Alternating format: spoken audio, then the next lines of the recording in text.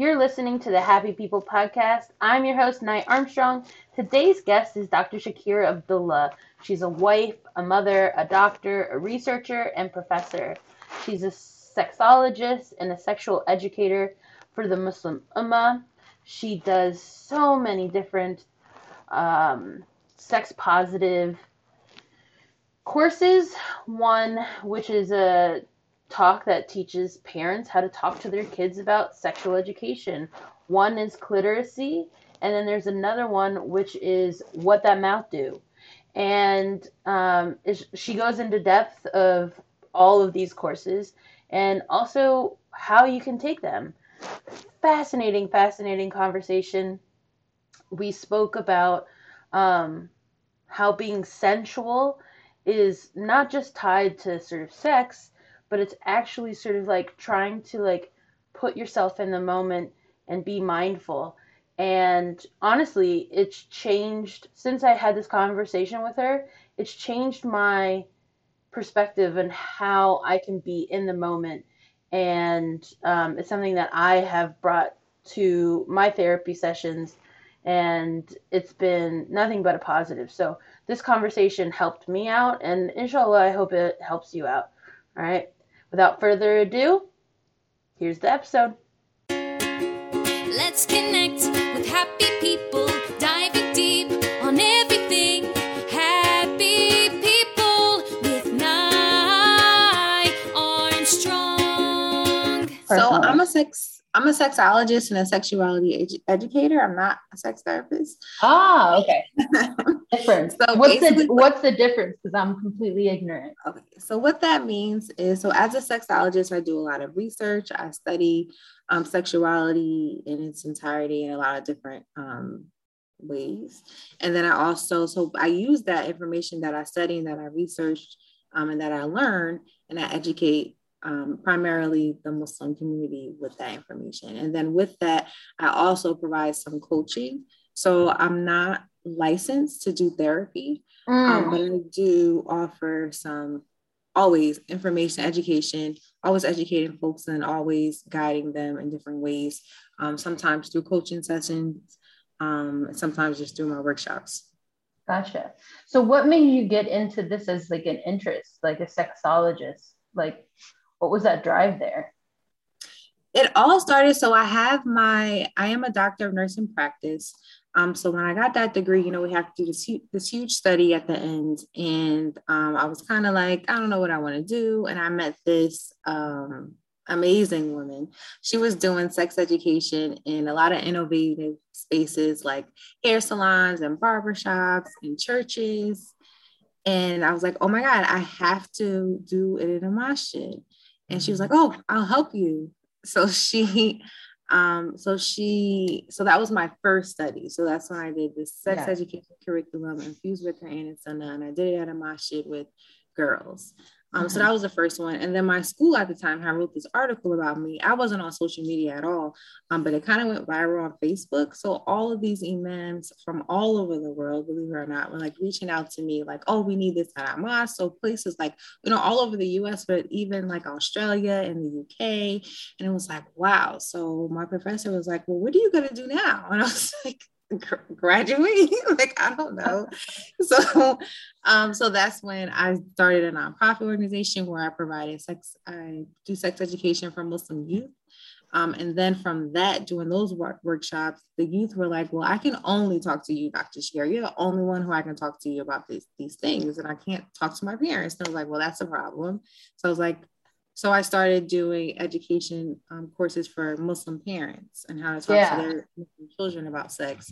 And then my friends who were like single, not married, they're like, you need to do something for us too. Like we need stuff too. So that's when I started doing more pleasure focused courses like what their mouth do and cliteracy, and the halal sexpert was born.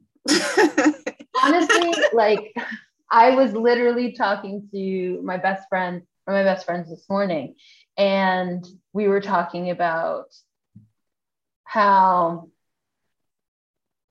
like sex positivity and Islam usually are just like you look at these two entities completely divorced from each other. But in actuality, when you read like the text, like the Sirah and the Quran, like it's completely sex positive, especially from a female perspective. Absolutely. Yes, the Prophet Muhammad SAW used to emphasize to his companions, like really teaching them, like, you need to please your wife. Like, this is, the best of you are those who are good to their wives. And he was also focusing on foreplay and focusing on the importance of pleasing her and understanding that, she should come first, or she should have an orgasm first. She takes longer than you. And just really teach it, like so much. It's so sex positive. I think a lot of Muslims have adopted the European kind of view during like colonialism that when happened in like the Middle East, that we kind of adopted their views when they look at sex as this dirty thing, instead of puritanical. Yes. And that's not from our religion at all. That's not from us. So it's important that we recognize that. What does sex positivity mean to you? Like, what is its definition for you? For me and for Islam, it's all about having a pleasure-fulfilled marriage. So first and foremost, sex within an Islamic perspective is all about, developing that relationship within a marriage. So, that's the only way that we respect it in that aspect. And then building a healthy relationship sexually with each other. So having a pleasure-fulfilled relationship. So identifying what that looks like specifically for you and your spouse, and being able to communicate with each other is important. Yeah. Now, sort of like developing your own sexuality, right?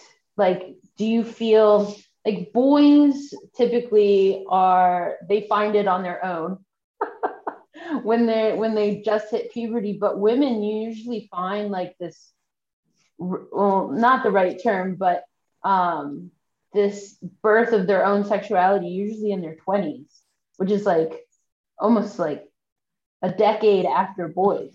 Like, how do you teach girls to sort of embrace their own sexuality at like the right time, I guess? And then boys, how do you sort of be like, all right, calm yourself?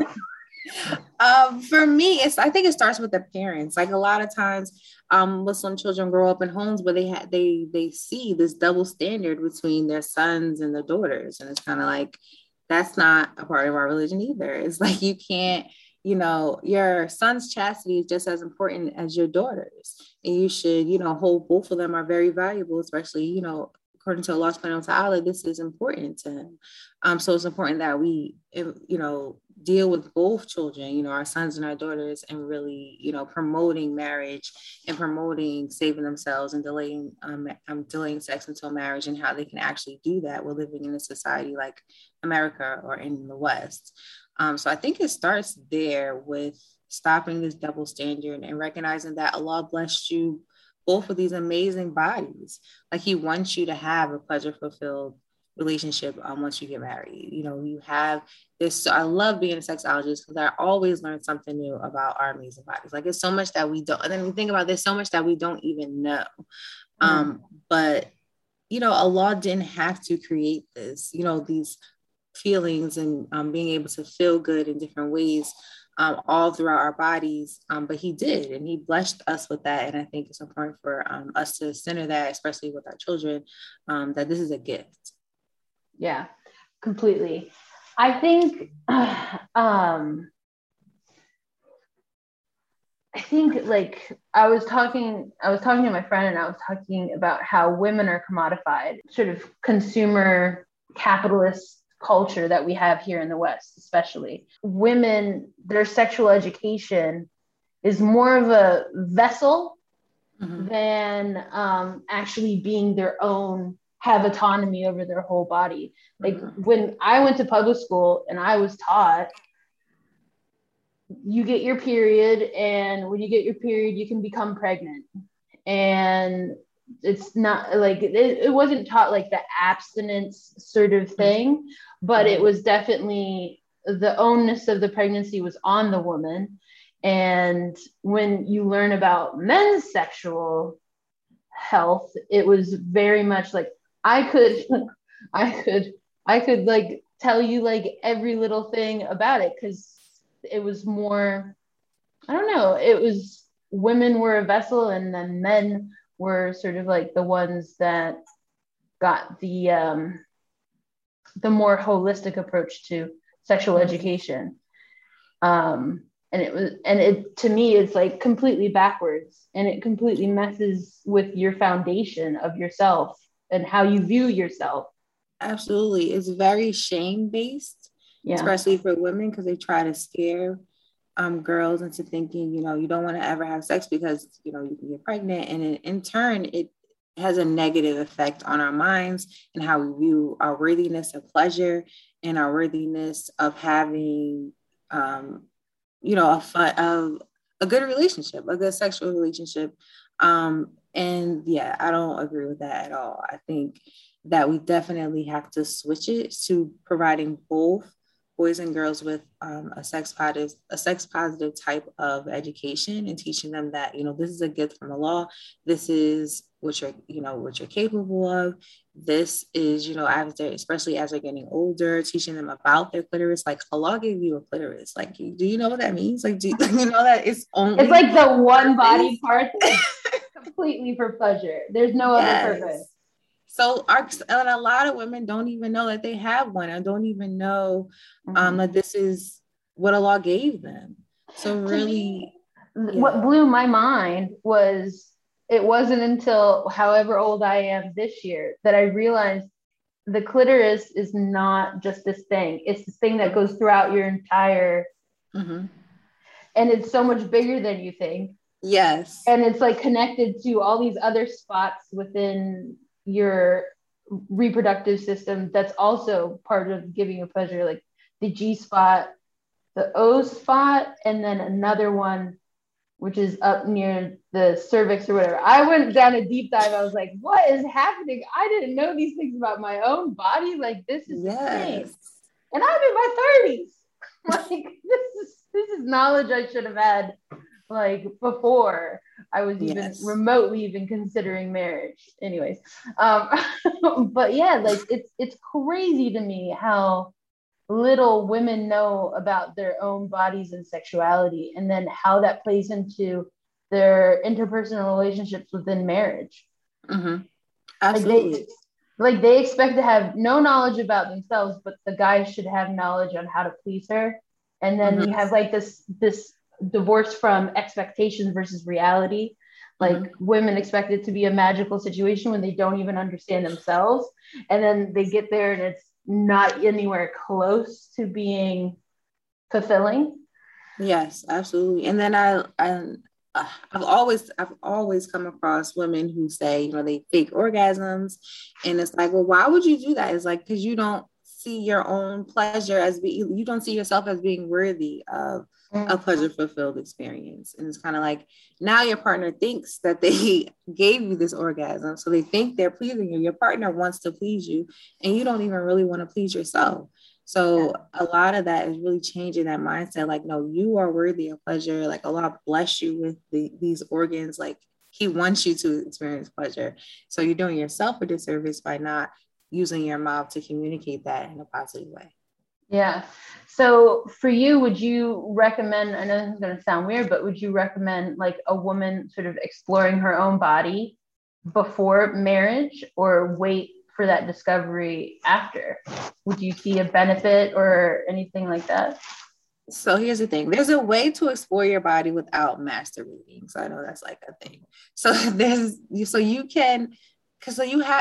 have your clitoris and your vulva is not the only area where you can experience pleasure, right? So you have pleasure areas throughout your bodies. You can start doing little tests to see which of your senses do you like the best, like to make your sexual experience more sensual. So for example, your eyes, are you more Does it please you more when you see certain things and see certain visuals? Like when you go to the beach, you like to look at the waves. Is it the smell of the beach? Is it the feeling the sun on your skin, like that touch?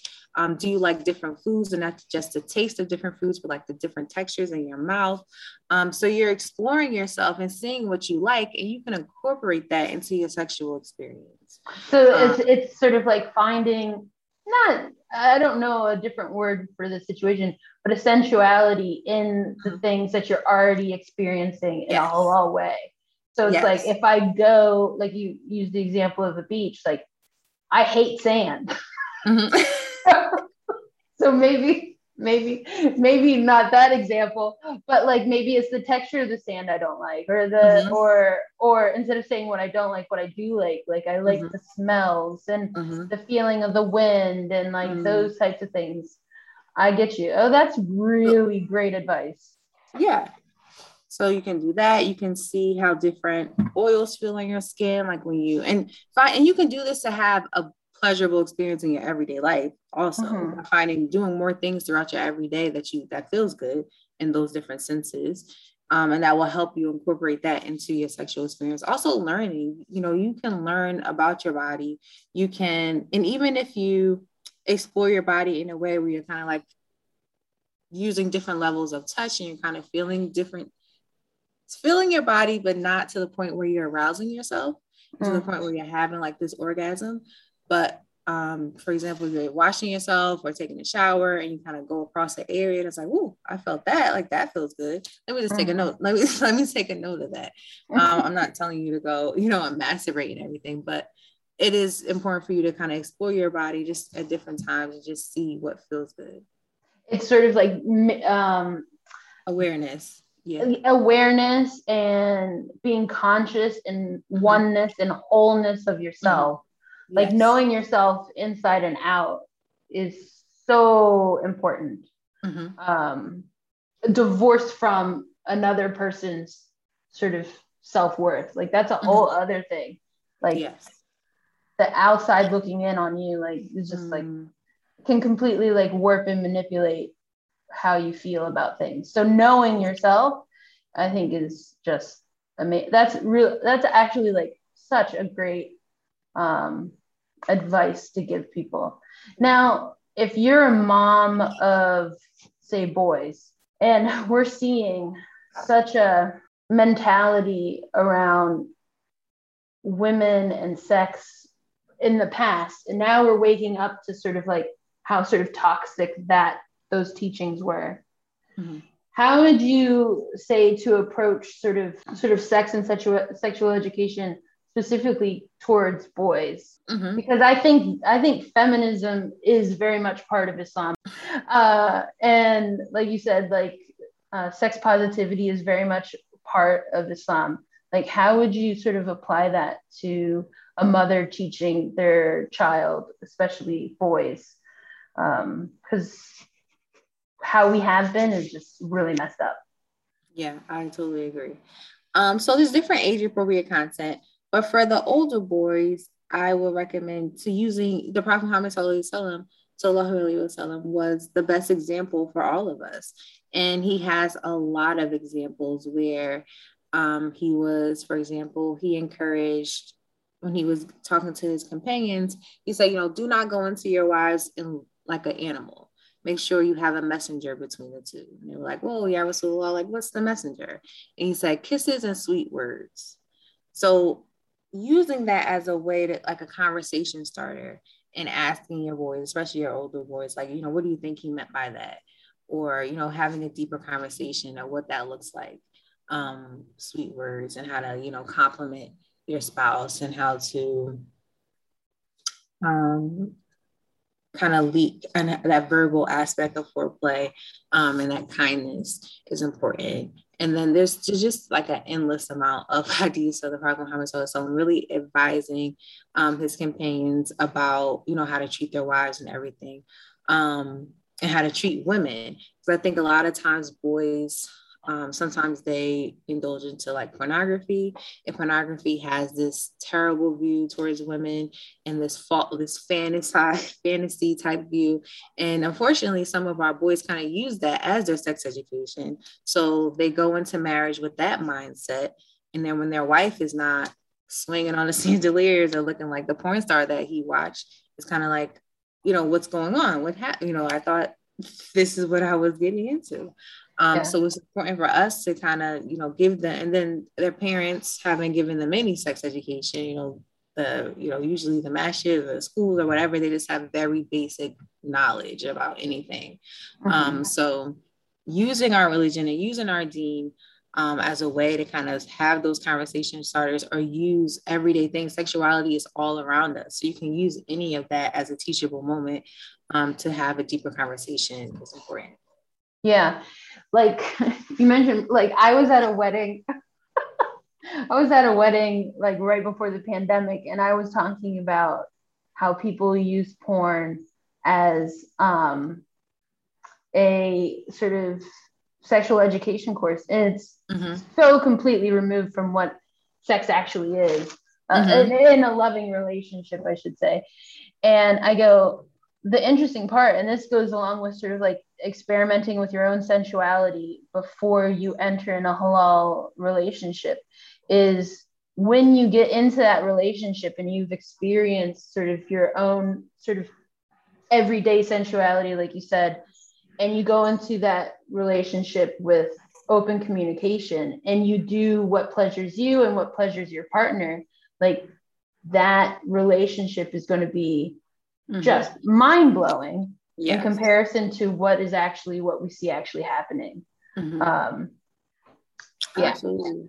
A lot of couples don't even talk about sex before they get married, which is kind of like, you definitely should talk about sex. I mean, like during the intended phase, as you're getting to know a suitable spouse, there is definitely having hayat and being modest and shyness about it. But it's definitely a conversation that should happen, towards the end, after you're sure, like, yeah, I'm going to marry this person. We have a date set. You should definitely talk about sex, because in Islam, this is the only way that you can really experience this type of relationship with anyone. This is the person who you're going to share your body with.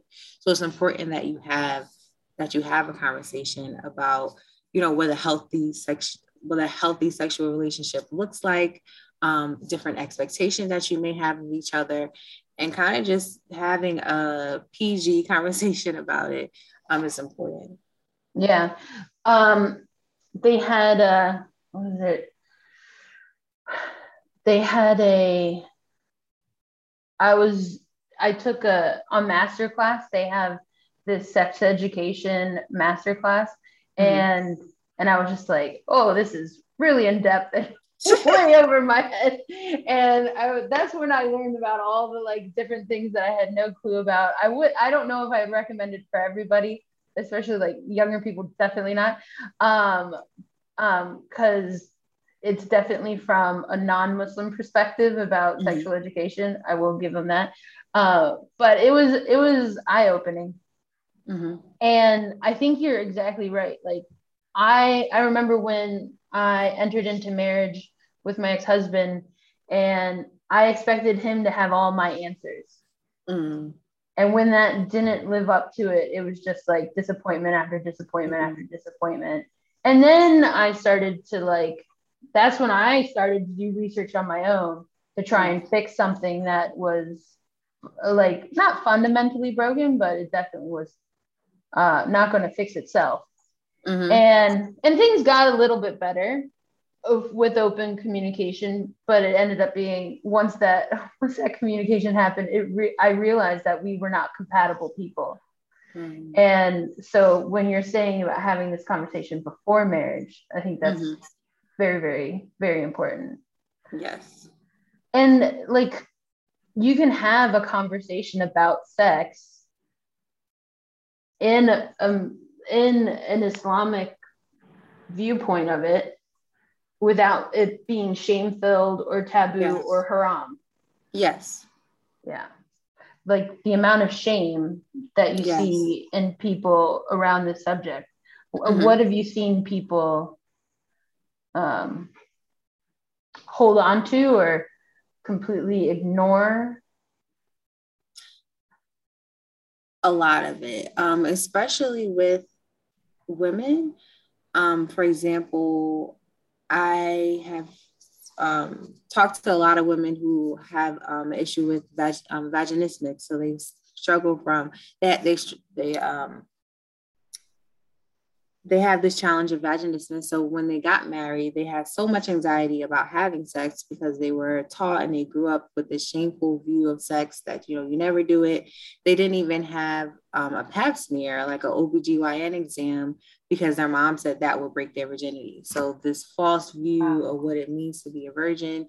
And some women, I also had youth in my workshop say things like their aunties will be waiting outside the door on the wedding night to make sure that the husband broke the hymen and make sure that the sheets have blood on them, actually outside the door. So she's like, well, how do I tell them that I don't want them to do that to me? So, so all of this shame, all of this, and they think that it's a part of Islam. So now we have youth who want to leave Islam because they think this is a part of their religion. It's like, that is not a part of our religion. So helping like deconstructing that.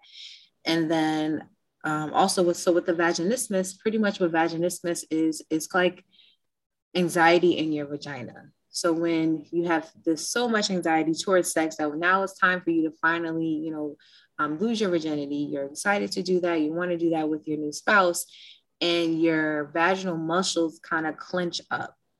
So you can't have sex. To the point where as soon as your partner tries to insert his penis, everything just kind of shuts down and like tenses up and contracts, and you can't.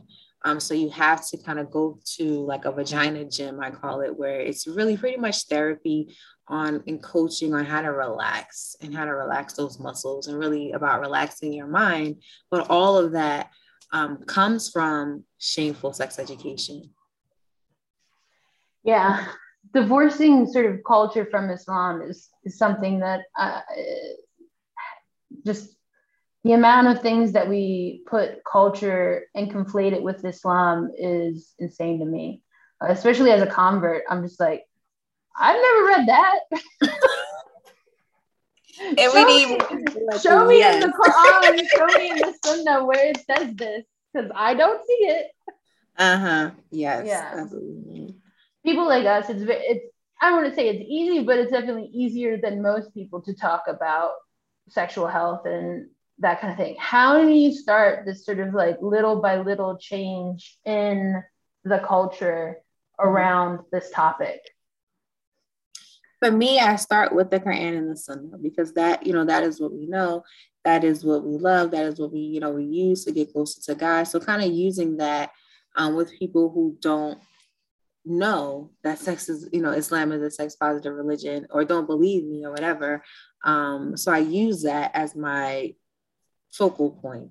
And then we can have deeper discussions, and how sexuality education is not just limited to vaginal penetration. It's all about, how to have healthy communication with other people, how to learn about your body and how Allah gave you this body, learning, all these different types of things, and how sexuality is a part of being a human being. So coming to that realization, helping the community and see that and understand that, is where I can make, small wins, and then they get bigger and bigger. Oh, yeah. What I said is like a mountain is made out of pebbles, right? Yeah. You have to start with one, right? Yes. Yeah. So you're very much geared to sort of the root, not of the problem, but the root of the information really comes from, when you boil it down to, the parents teaching their children. And then anything else after that is just going to be reaffirmed or contradicted. But if they have like this foundation of education, it'll just be built upon, and then they can use the information and be like, oh no, that's not right, this is right, that's not right, this is right. So you actually run these courses? Yes, I do, because a lot of Muslim parents, believe it or not, a lot of us who grew up with no sex education in the home. So it's kind of like, well, my parents didn't talk to me about sex, so I don't really know how to do it. So I'm just not going to do it. I don't really think that's important. They'll learn some way. And it's like, well, that's the problem. You don't want them to just learn from Google or their friends or all these unreliable sources, especially if you want to keep them connected and grounded in their religion, to help them overcome. They're going to experience peer pressure. They're going to have a lot of challenges, and they're not going to know how to really navigate through those things if you haven't taught them. Yeah. I would say, like, growing up for me, my mom, both my parents are like scientist background and didn't grow up with religion. So for me, it was like naming the correct terms of our body parts was a big thing for them. And my one side of my family is very British.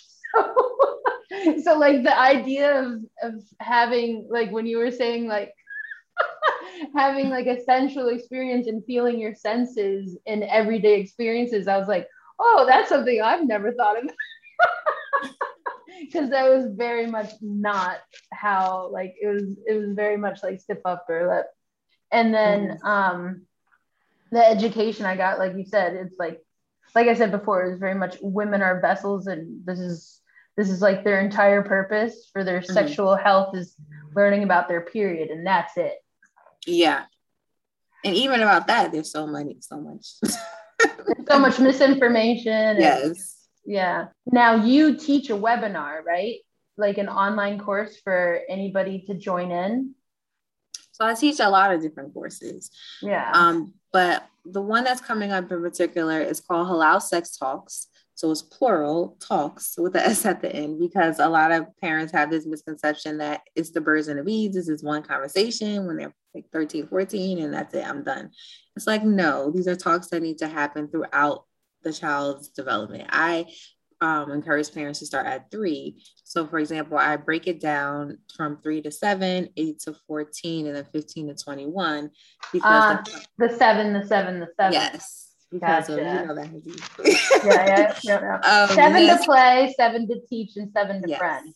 Right. Yes.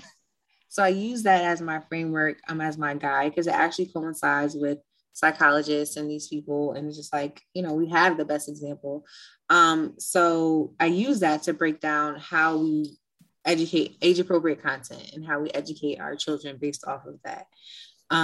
So yes, this is a 6-week course. So some parents are like, kind of discouraged by that, like, oh, that's too long. It's like, it's so much information and so much for me to teach you, because it's not just what we say, it's how we say it, how we approach this developmental level.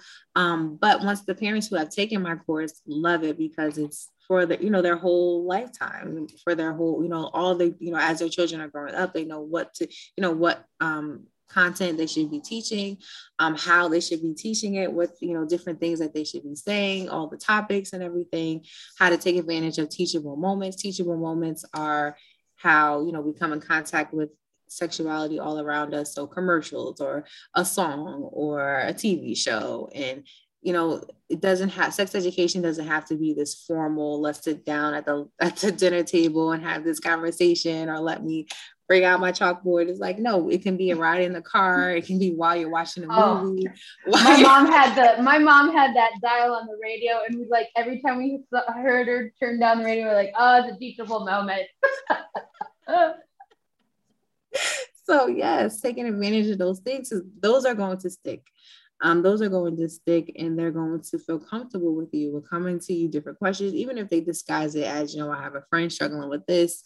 Really helping them through those different circumstances is imperative. Yeah.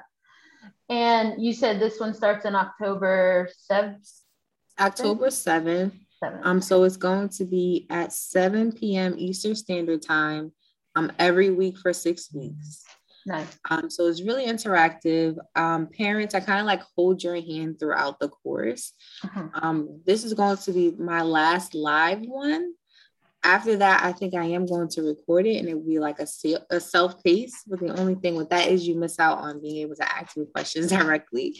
Yeah. I think with I think with the recorded sessions, though, I'll do something like I'll meet with parents like every couple of months or something like that, like a Zoom call. But yeah, that's the but essentially, yes, we go from ages 3 all the way to 21.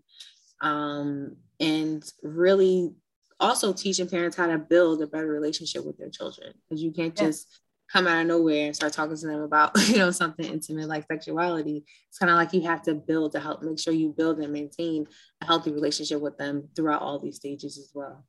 Yeah. Now, you also have What That Mouth Do. Mm-hmm.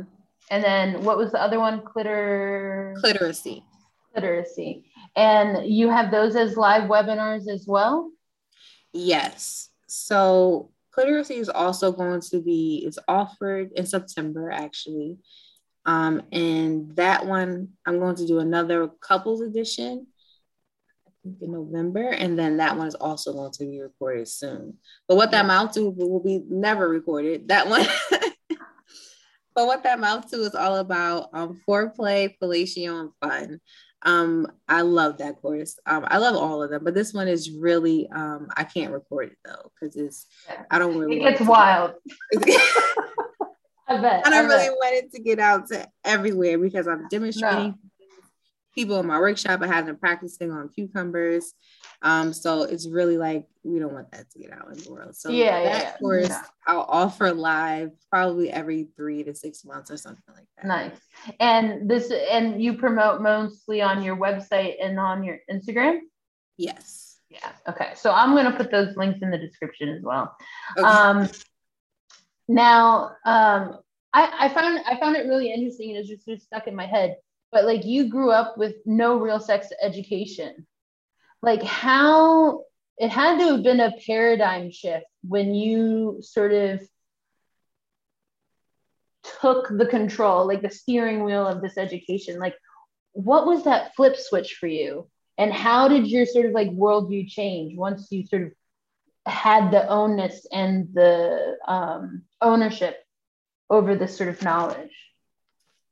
Well, for me, so alhamdulillah, I was born and raised Muslim, and my parents wanted to make sure like Quran and Sunnah was like the foundation of my life, but they never talked to me about sex. They never talked to me about boys. By the time I got to high school, it was like all my friends around me were having boyfriends, and it was kind of like, I have to have a boyfriend. Like, this is like, marriage is like so far, you know, that's when I get older, but I need a boyfriend right now.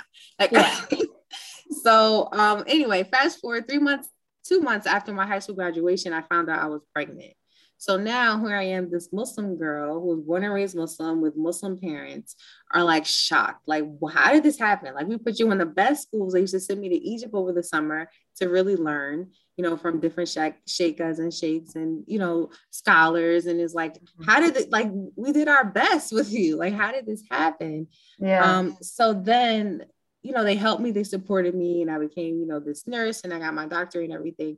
But once I learned about, you know, once I built that curriculum and I saw that there were so many girls who were struggling like me, especially who were Muslim and who their parents are not talking to them, having these conversations, I think Allah just really guided me to have these, you know, to teach, to learn. Not only to have this experience, because Allah put that in your path, right? Yes. But then to like have that 2020 vision and be like, if I had this information, or I could share this information in a really like amazing way that you're doing, it just can only benefit, right? Yeah, because I was never told, you know, how worthy how worthy of marriage I was, and how it's not like a punishment against you, like this, it's out of a protection for you.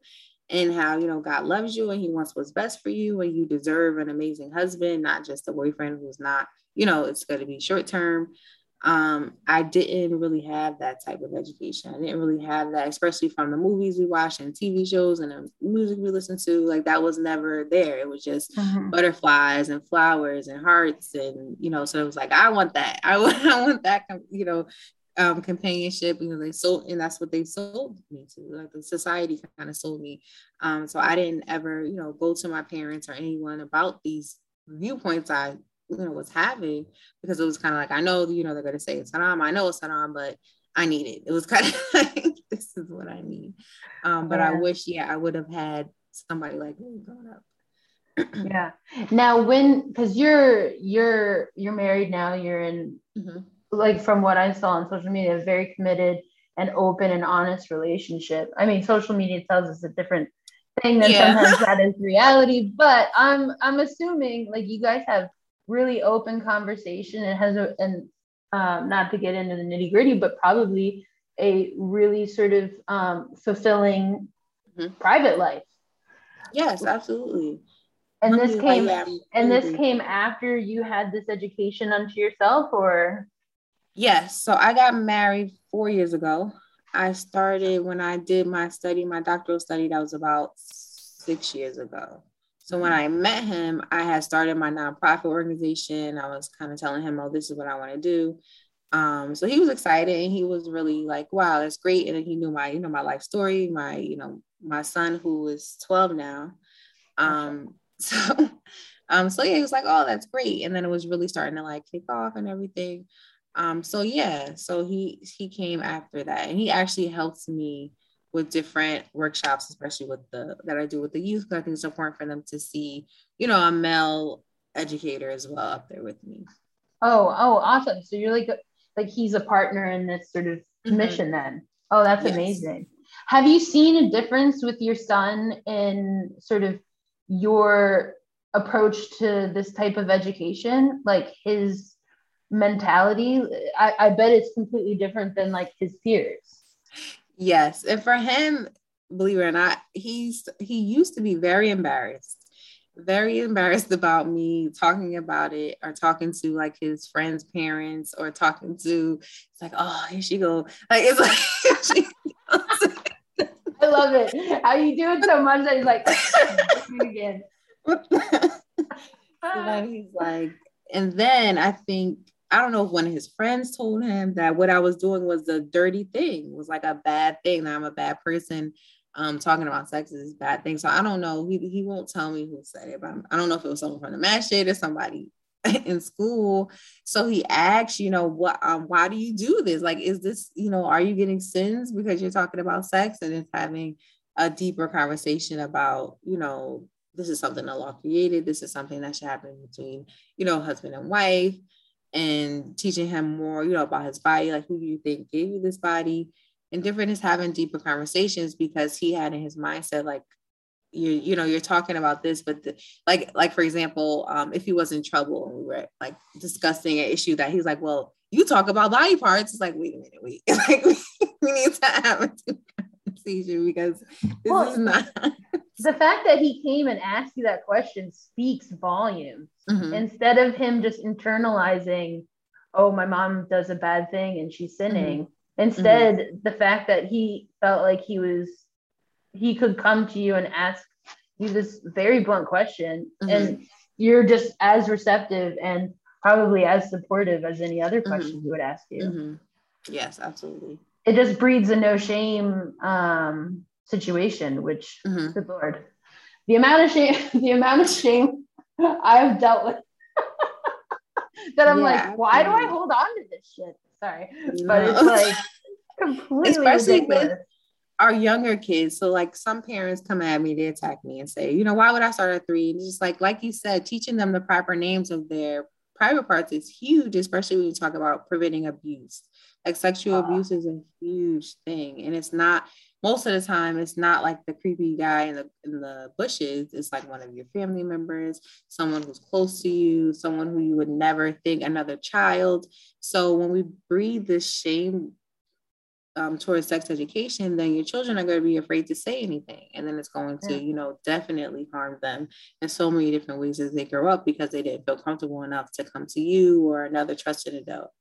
Yeah, they had, I was talking to another friend, and I was talking about how if you're my friend, I talk about this stuff all the time. So it's nice to talk about outside my circle, but how when you're taught to have ownership over your body and ownership over sort of your own sexual education, you end up setting up very good boundaries for yourself and other people. Yes. And when you have that ownership and you set up those boundaries, you can see these red flags from a mile away. Mm-hmm. And you can see people who, like, sadly, I was a victim of sexual assault and rape. Mm-hmm. And when that happened, looking back, like that 2020 situation, I'm like, that was such a red flag. That was such a red flag. Mm-hmm. That was such a red flag. But mm-hmm. if I had, and how I acted in the moment, I felt betrayed by my own mind. Mm. When I'm like, oh, I'm just like this forceful personality. If I was in this sort of like SVU situation, sexual victims unit that you see on like Law and Order, I'm gonna come out with you with this. That did not happen. And so I feel like if I had a better understanding of my own boundaries and my own sort of like ownership over my own body, instead of like these internalized, not self-worth, but what would be another term for that? Like the opposite of like having self-worth. What would that be? I can't think of the word. Internalized misogyny? Maybe? I don't know. But I can't think of the correct thing. But if I had a different sort of like viewpoint, I would have never let the thing that happened to me happen to me. Mm-hmm.